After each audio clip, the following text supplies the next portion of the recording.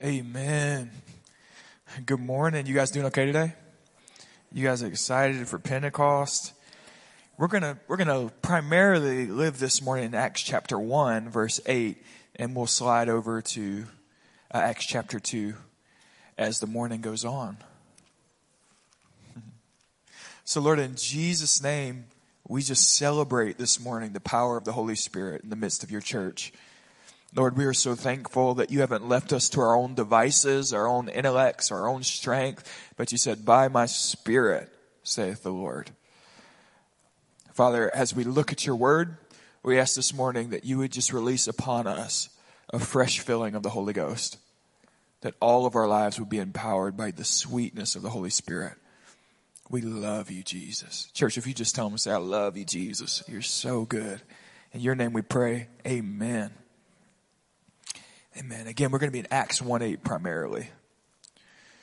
As I thought this week about the idea of Pentecost. We're obviously a people who celebrate the power of the Spirit and love Pentecost. I found myself beginning to reflect on the concepts of revival or awakening. We talk so much about revival and awakening, and historically, there were two great awakenings we talk about in our nation. And so sometimes you'll find people praying for a third great awakening, that the Spirit would shake our region again. I thought this week about quite a variety of people.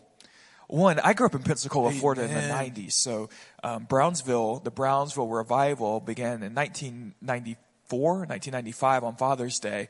And the Brownsville revival worldwide was a thing. People flew from all over the world to come and hear the gospel preached. And growing up in that city, even as a kid, there was just always a buzz. Revival was a buzz. And I learned over the years to really love and appreciate Brownsville.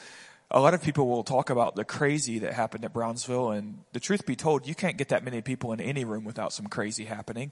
And so that's just the nature of people. People are weird, okay?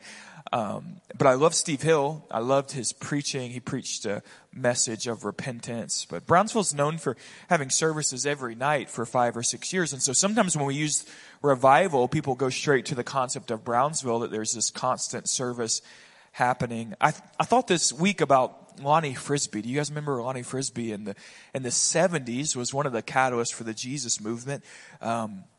Hippie. Strange hippie. He had some kind of encounter in a canyon. There's debate about whether or not he was on LSD on this trip. But has an encounter with the Lord in a canyon and gets hooked up, you remember, with Calvary Chapel, Costa Mesa, and like thousands of people just coming to know the Lord. And I was laying in bed and thinking about William Seymour and this African-American man leading a multi-ethnic prayer movement at the turn of the 20th century in Azusa Street in California, and just this beautiful man who led with humility. And you guys know I'm a fan of Jonathan Edwards. I think Jonathan Edwards is the greatest thinker that our continent has ever known, and some call him the last Puritan. And he preached sinners in the hands of an angry God, and many souls, come to know Jesus.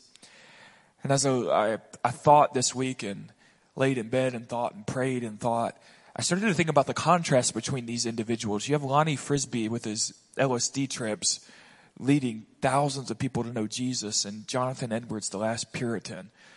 Quite a distinction. And then you think about John Wesley and the holiness movement, and Charles Finney, for instance, on a total separate spectrum theologically than Jonathan Edwards. Charles Finney, a lot of people critique his theology, but he would preach and people would just weep. And Charles Finney is really where the idea of the altar call came into place, where people started coming to the altar to receive Jesus and to respond. And so I'm thinking about all of this and thinking, as a people who talk about revival, and we're praying that our region, that's part of our vision, right? That our region has an encounter with the glory of the Lord. What do we mean? And what are we trying to say? And I think it's important that we acknowledge that we are not trying to say that we should all look at the life of Lonnie Frisbee. Lonnie Frisbee had some character issues in his life. But we're not saying that, hey, the Jesus movement was incredible, therefore everyone should take their shoes off and grow their hair out and be weird again. Like, wear your clothes, please. That would be awesome. I'm not trying to say Jonathan Edwards was the smartest man that America has ever seen. If we want revival, you better read more. You need to study more. We probably should study more, but that's not what we're trying to say. I'm not trying to say that Brownsville had such an incredible message of repentance. We should have services every night of the week. Or we need to do what they did in Toronto. Or we need to go back to Wesley and Whitfield. And if we really want the power of the Spirit, we should preach outside. That'll work.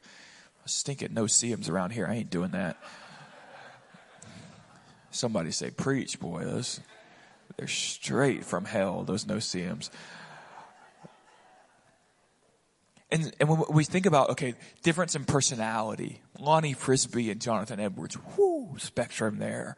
Difference in practice and pragmatics and theology. You think about even John Wesley and George Whitfield, who were ministering at the same time, friends on total different spectrums theologically. And so it's not even like we're saying we're trying to embody or replicate a specific style of worship, or even necessarily a theological framework. The common denominator between these people and the move of the Spirit in their time, the awakenings, was this: they were dependent upon the power of the Holy Spirit.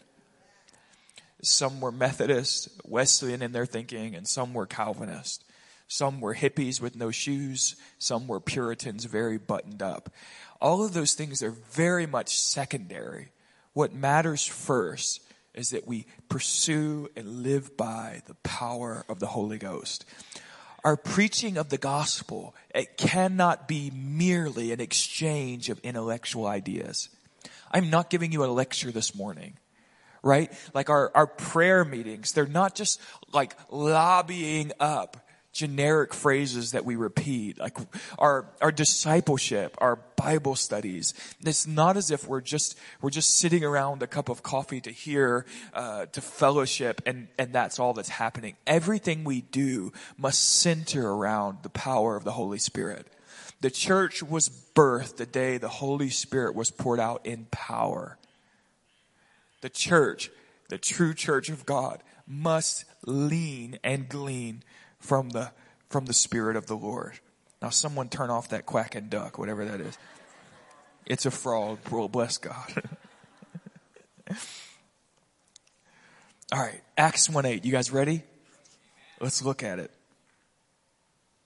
This is Jesus right before the ascension. He says this: "But you will receive power when the Holy Spirit has come upon you. And you will be my witnesses in Jerusalem and in all Judea and Samaria and to the end of the earth." And when he had said these things, as they were looking on, he was lifted up, and a cloud took him out of their sight.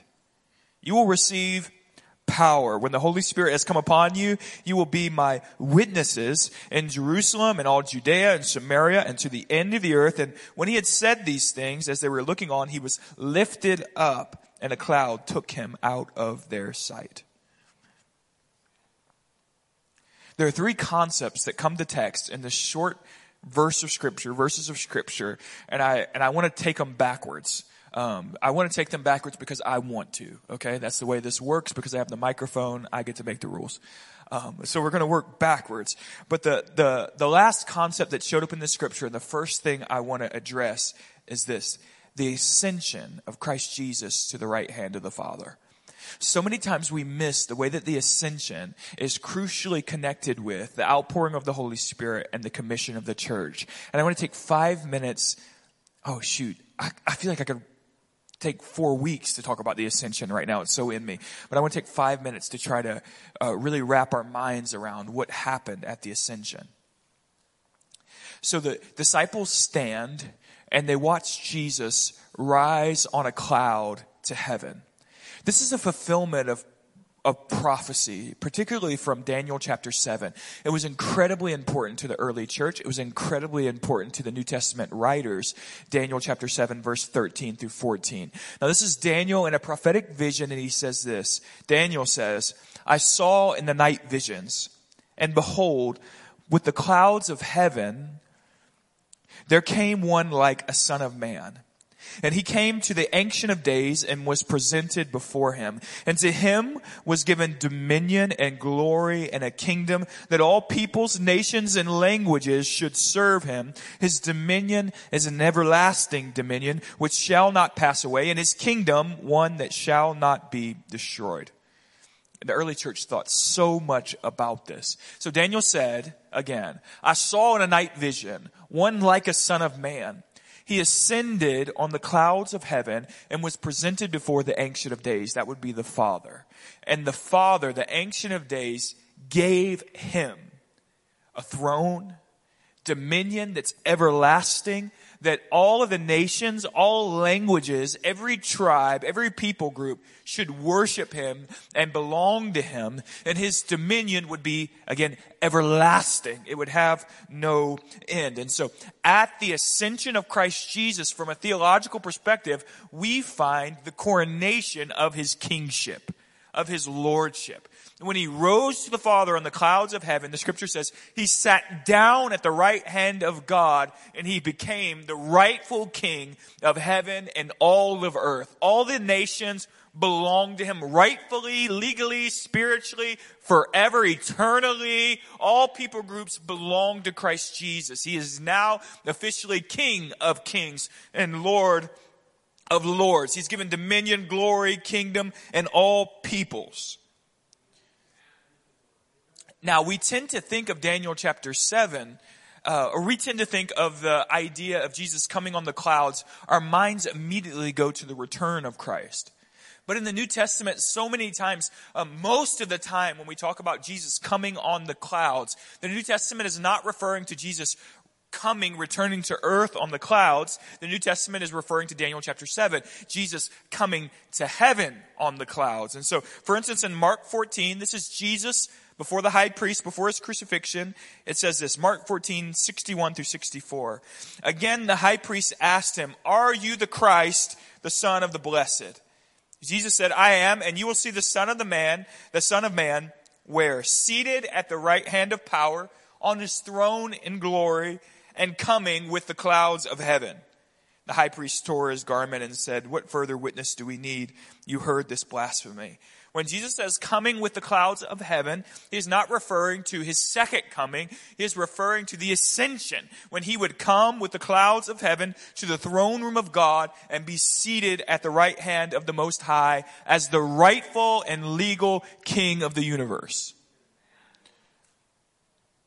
The ascension carries with it so many theological ideas and implications that for some reason we don't meditate much upon. The ascension, when Christ ascended on the clouds of the heaven, the disciples are standing there, Acts chapter 1.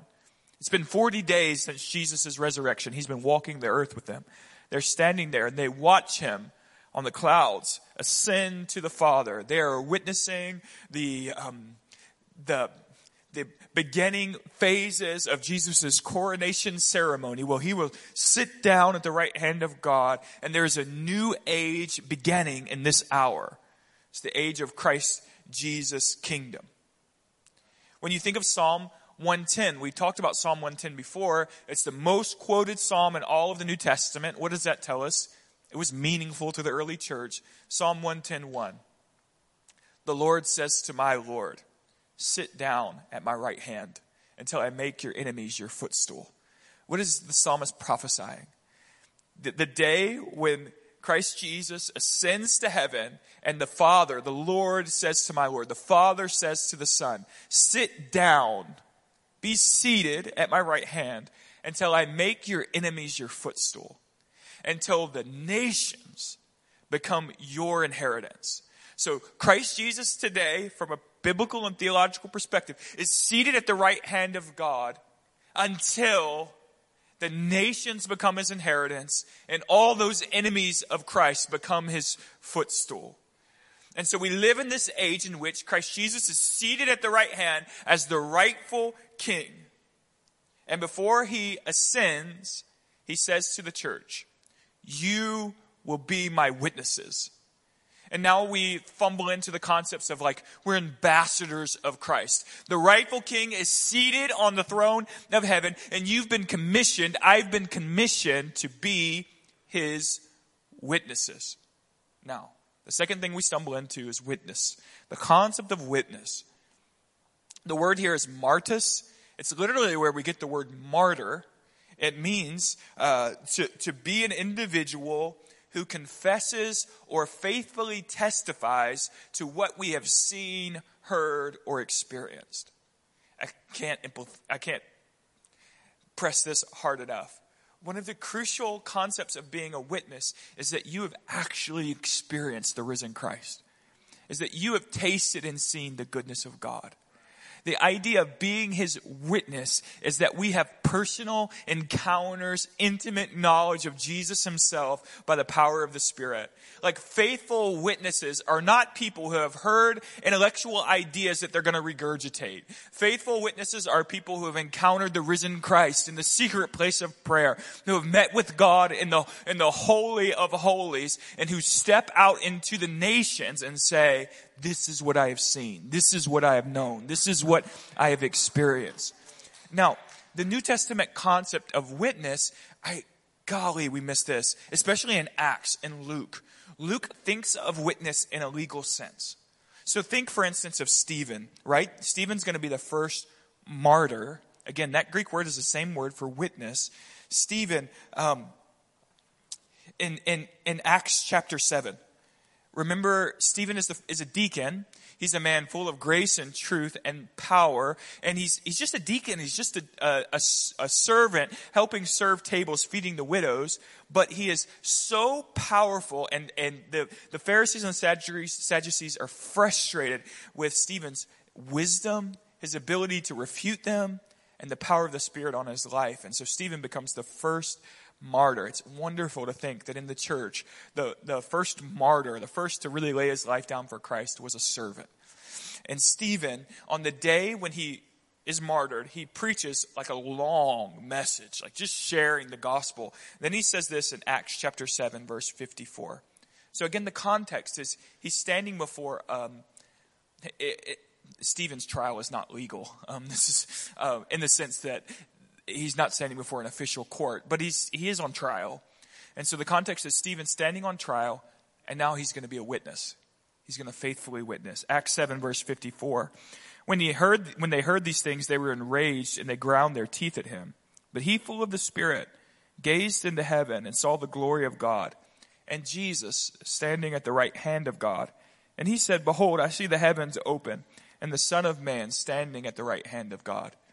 So Stephen is witnessing before his trial, and he sees the heavens opened. And who does he see? The Son of Man, Daniel 7. And he's standing at the right hand of God. Commentators and scholars love this, because everywhere else Jesus is seated at the right hand of God. But the idea is if Jesus from his throne, the moment the first martyr gets ready to give his life, the idea is that Jesus stood up to welcome Stephen from his throne. But Stephen's saying, I see him at the right hand of God standing. And the pattern continues. Paul is going to witness before Agrippa. And Paul is going to witness before Festus. And Paul is going to witness in Jewish synagogues. And Paul is going to witness in the streets of Ephesus. And everywhere Paul witnesses, when you start to watch him before Agrippa or before Festus, he's going to say, I was a Pharisee. The Pharisee of Pharisees, man. I was sent to persecute Christians at Damascus. And on my way, he spoke to me. I saw him. I encountered him. And so we find the idea of witness is getting honest, faithful testimony to the way in which Jesus has radically transformed our lives. Our call and commission is not to necessarily be the smartest. Our call and commission is not to necessarily be the most creative or the most innovative or to be the most charismatic. Our call and commission is to faithfully say what God has done in and through us. The blind man says, all I know is I was blind and now I see. To witness. We're told that we'll bear witness. The disciples are told they'll bear witness from Jerusalem, Judea, Samaria, and to the ends of the earth. Again, that's an onion there. Jerusalem's where they are. Judea would be the region where they are. Samaria is the region north of them, and the ends of the earth. They're to kind of systematically bear witness to the ends of the earth, because all nations, tribes, and tongues belong rightfully to Jesus. Why do they carry this gospel witness to the ends of the earth? Because Jesus is the rightful king of the heavens and the earth, and he has commissioned them, commanded them to witness to every tribe, to every people group. Finally, 3 things. We see the ascension of Christ Jesus, which we don't think enough about. Second, we see this concept that the church should witness. Again, have encounters, should know Christ experientially, intellectually, yes, but experientially, intimately, and we should open our mouths and tell the truth. That's the concept of witnessing, right? It's telling the truth. Peter was not a good witness on the night of Jesus' crucifixion. Why? Because when they say, "Aren't you one of his disciples?" he lied. He said, "I don't know him." But Peter, once filled with the Holy Spirit in Acts chapter 2, he witnesses very faithfully. And that's where we turn. The idea that Jesus is ascended and is now the rightful king. He has purchased the nations with his own blood.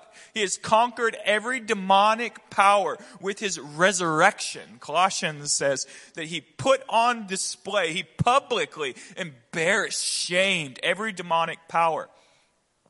The concept there being that we as witnesses who carry this gospel to the corners of the earth are declaring even to the demonic realm, you are no longer master. You've been conquered and triumphed.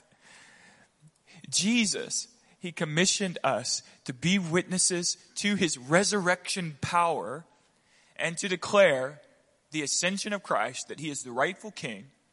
And then the concept is that we won't be witnesses that are left to our own devices, but there will be a stamp of authority upon the life of the church. There will be a stamp, a seal.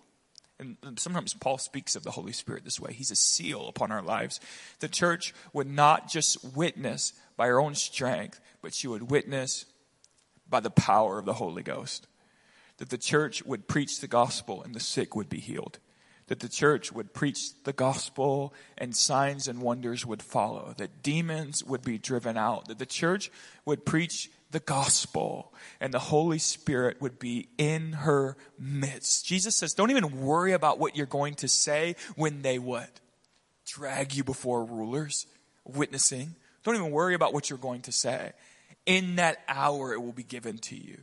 The church, again, is not supposed to be the most innovative group of people across the universe. The church should be the most dependent group of people upon the power of the Holy Spirit. He's innovative enough, okay? He's power. He's got enough creativity in the room.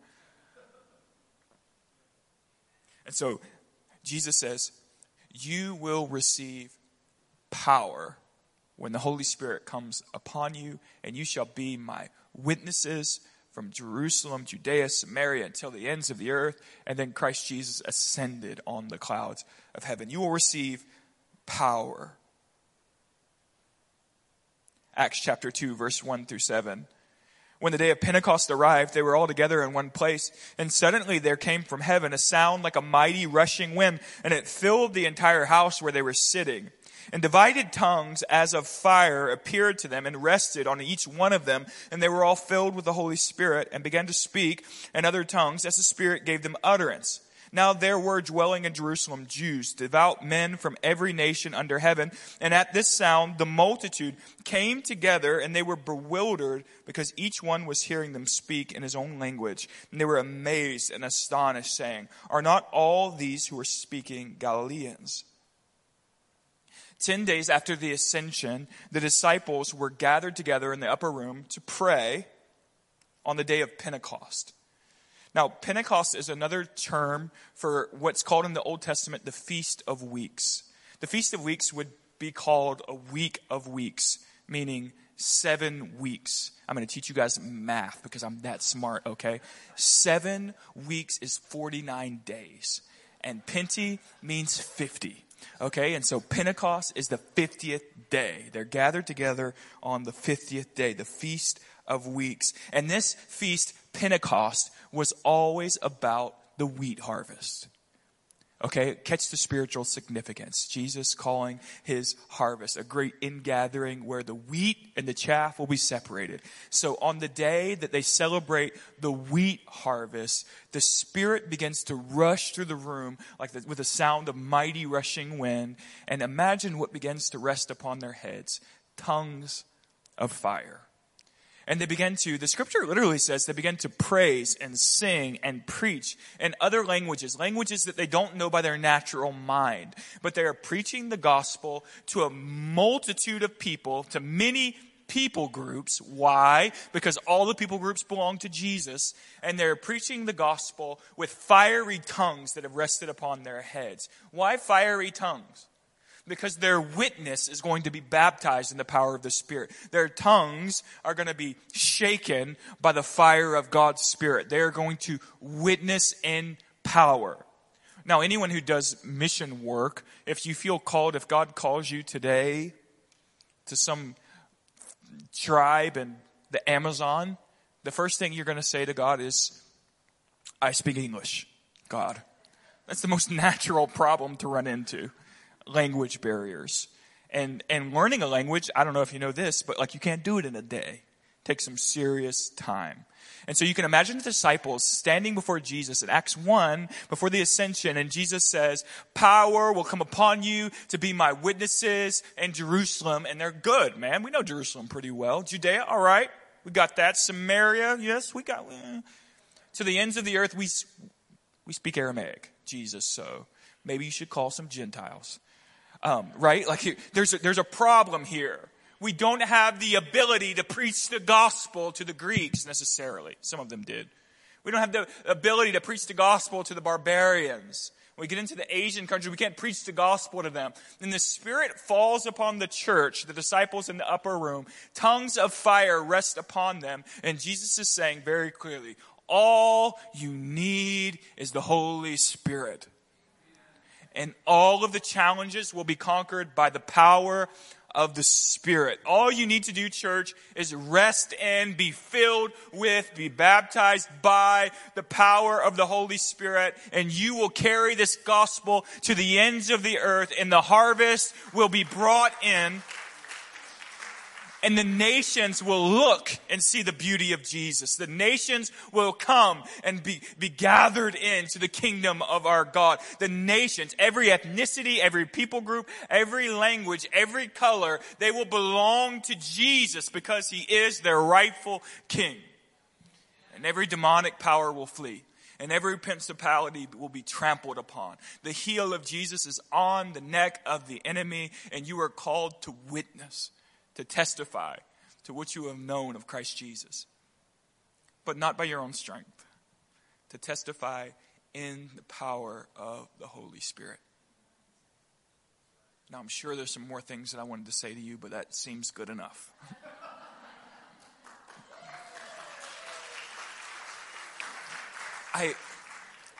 We say this, okay guys? We say this. We say we are a church who believes in the power of the Spirit.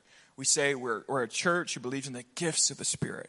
We say we're a church who leans on the Spirit. We pray, right? We gather every Wednesday night to pray and to ask God for his leadership and his guidance.